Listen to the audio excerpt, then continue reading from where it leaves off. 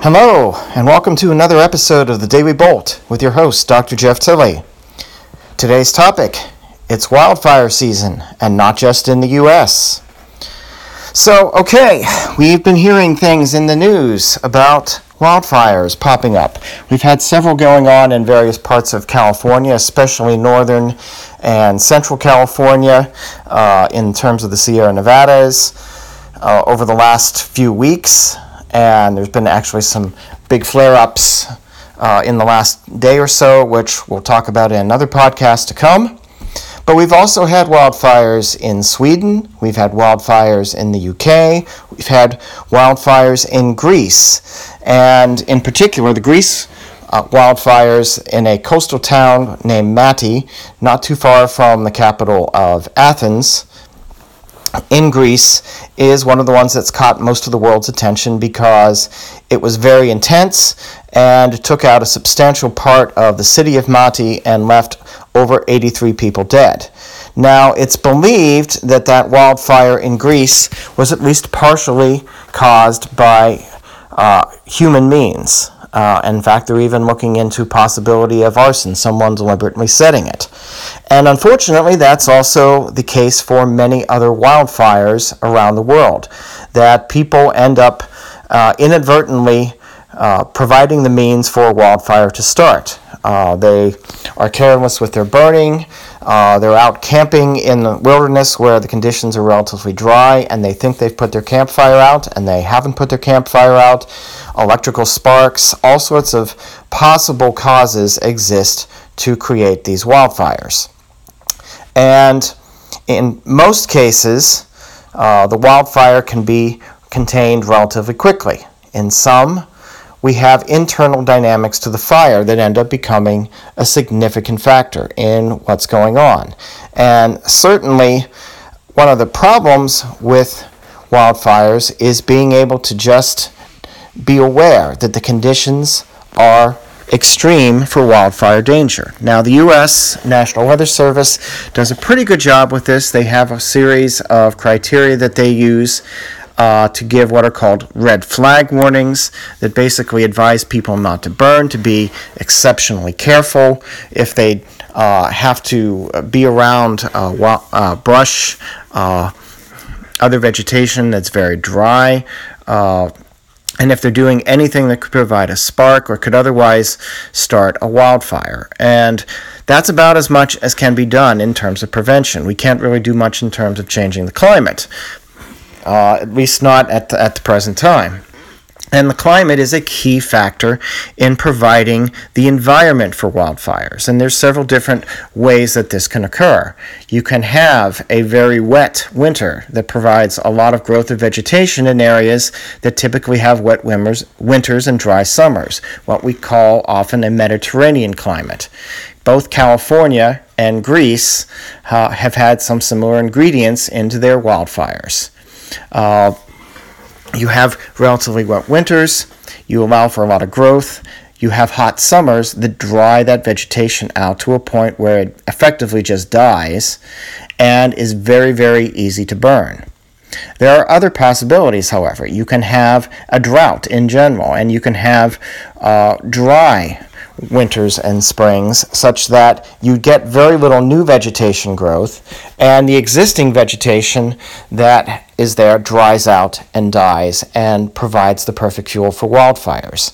If you have year after year after year of this, as we had for 5 years in California with the drought, then you have even more possibility for a greater amount of the vegetation, trees, shrubs, bushes, grasses, to be at a point where they have virtually no moisture left within them. They're basically dead or dying, and they provide enormous fuel for the wildfires to occur. Another ingredient is hot summertime temperatures, and this is often the case for California wildfires as well as wildfires elsewhere in the western U.S., including as far north as Alaska. And this particular summer's heat wave in northern and western Europe has provided this particular forcing for the wildfires in the UK and Sweden. The UK and northern Europe heat wave finally at least is breaking, at least temporarily, this weekend as strong storms come in, but those thunderstorms themselves can even spark wildfires because of lightning strikes. The temperature of a lightning bolt is well over 20 to 30,000 degrees Kelvin, and that heats the surrounding air to tens of thousands of degrees Kelvin, and that's enough heat to start a fire anywhere, unless your vegetation is very wet, unless it is being rained on at the same time you get the lightning strike, or otherwise damp, or just has lots of moisture with it, you have the potential for a lightning strike to start a fire.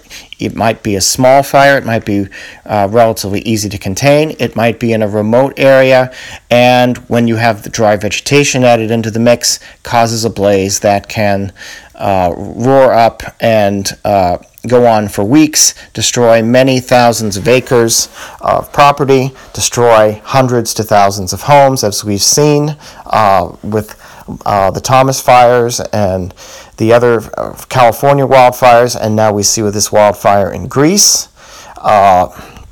Huge devastation. So it's been an interesting summer in that we've had these heat waves going on over much of the western U.S. It's been hot in the east, but at least in the southeast it hasn't been abnormally hot compared to other summers, and abnormally dry. It's actually been pretty wet. The northeast and the northern plains have seen heat sporadically, and again, it's generally not been exceptionally dry. And where we're seeing the dry conditions and the drought is in the desert southwest and in the Colorado River Basin, where we've had drought for several months running now. In Europe, Greece had a dry winter and relatively dry spring. June was a little bit wetter in terms of precipitation, but the June precipitation is not very much in terms of a normal June. One of the hallmarks of a Mediterranean climate is it tends to have relatively dry summers, relatively wet winters. And so if you look on a map and you see that Greece had just a little under normal precipitation amounts for the month of June, that doesn't mean a lot because the normal amount of precipitation in Greece is very low, less than about an inch or so. That isn't enough to relieve a drought that's been going on for 6 to 9 months or even longer. And when you add in the fact that not just the July temperatures have been above normal, but the March through May temperatures in Greece have been well above normal. The Mediterranean area had its own heat wave along with parts of the Middle East and North Africa this spring. You had the perfect fuel for a wildfire to start if you had any sort of forcing. And it could have been a spark, it could have been someone setting it deliberately, which you don't know what the motivations are there, but still the devastation can't be argued with, and that the conditions for a large wildfire were ripe in Greece. So even within wildfires, you have wildfires that can behave relatively benignely. They're in remote areas, they burn relatively slowly, and fire even has a rejuvenating effect in many stands of forest, and in that respect it can be a good thing. But what cannot be a good thing is when you get extreme fire behavior, such as we've seen in California in the last day or so. That's going to be the topic of tomorrow's podcast. I'm going to leave you with that. And until tomorrow's podcast, this is Dr. Jeff Tilley for the Daily Bolt. If you like this podcast and you got value from it, please share it with your friends, your family, and anybody else you might like to share it with, your coworkers. Because you get this for free, and as we say, you have a karmic debt if you receive things for free and you don't pass it forward, you don't pay it forward. So stay out of karmic debt, pay this forward. And if you really like this podcast and got a lot of value from it, please consider becoming a patron. And certainly, like, share, download, all those good things. So until next time, good night, Good morning, good afternoon, depending on when you're listening to this, and God bless.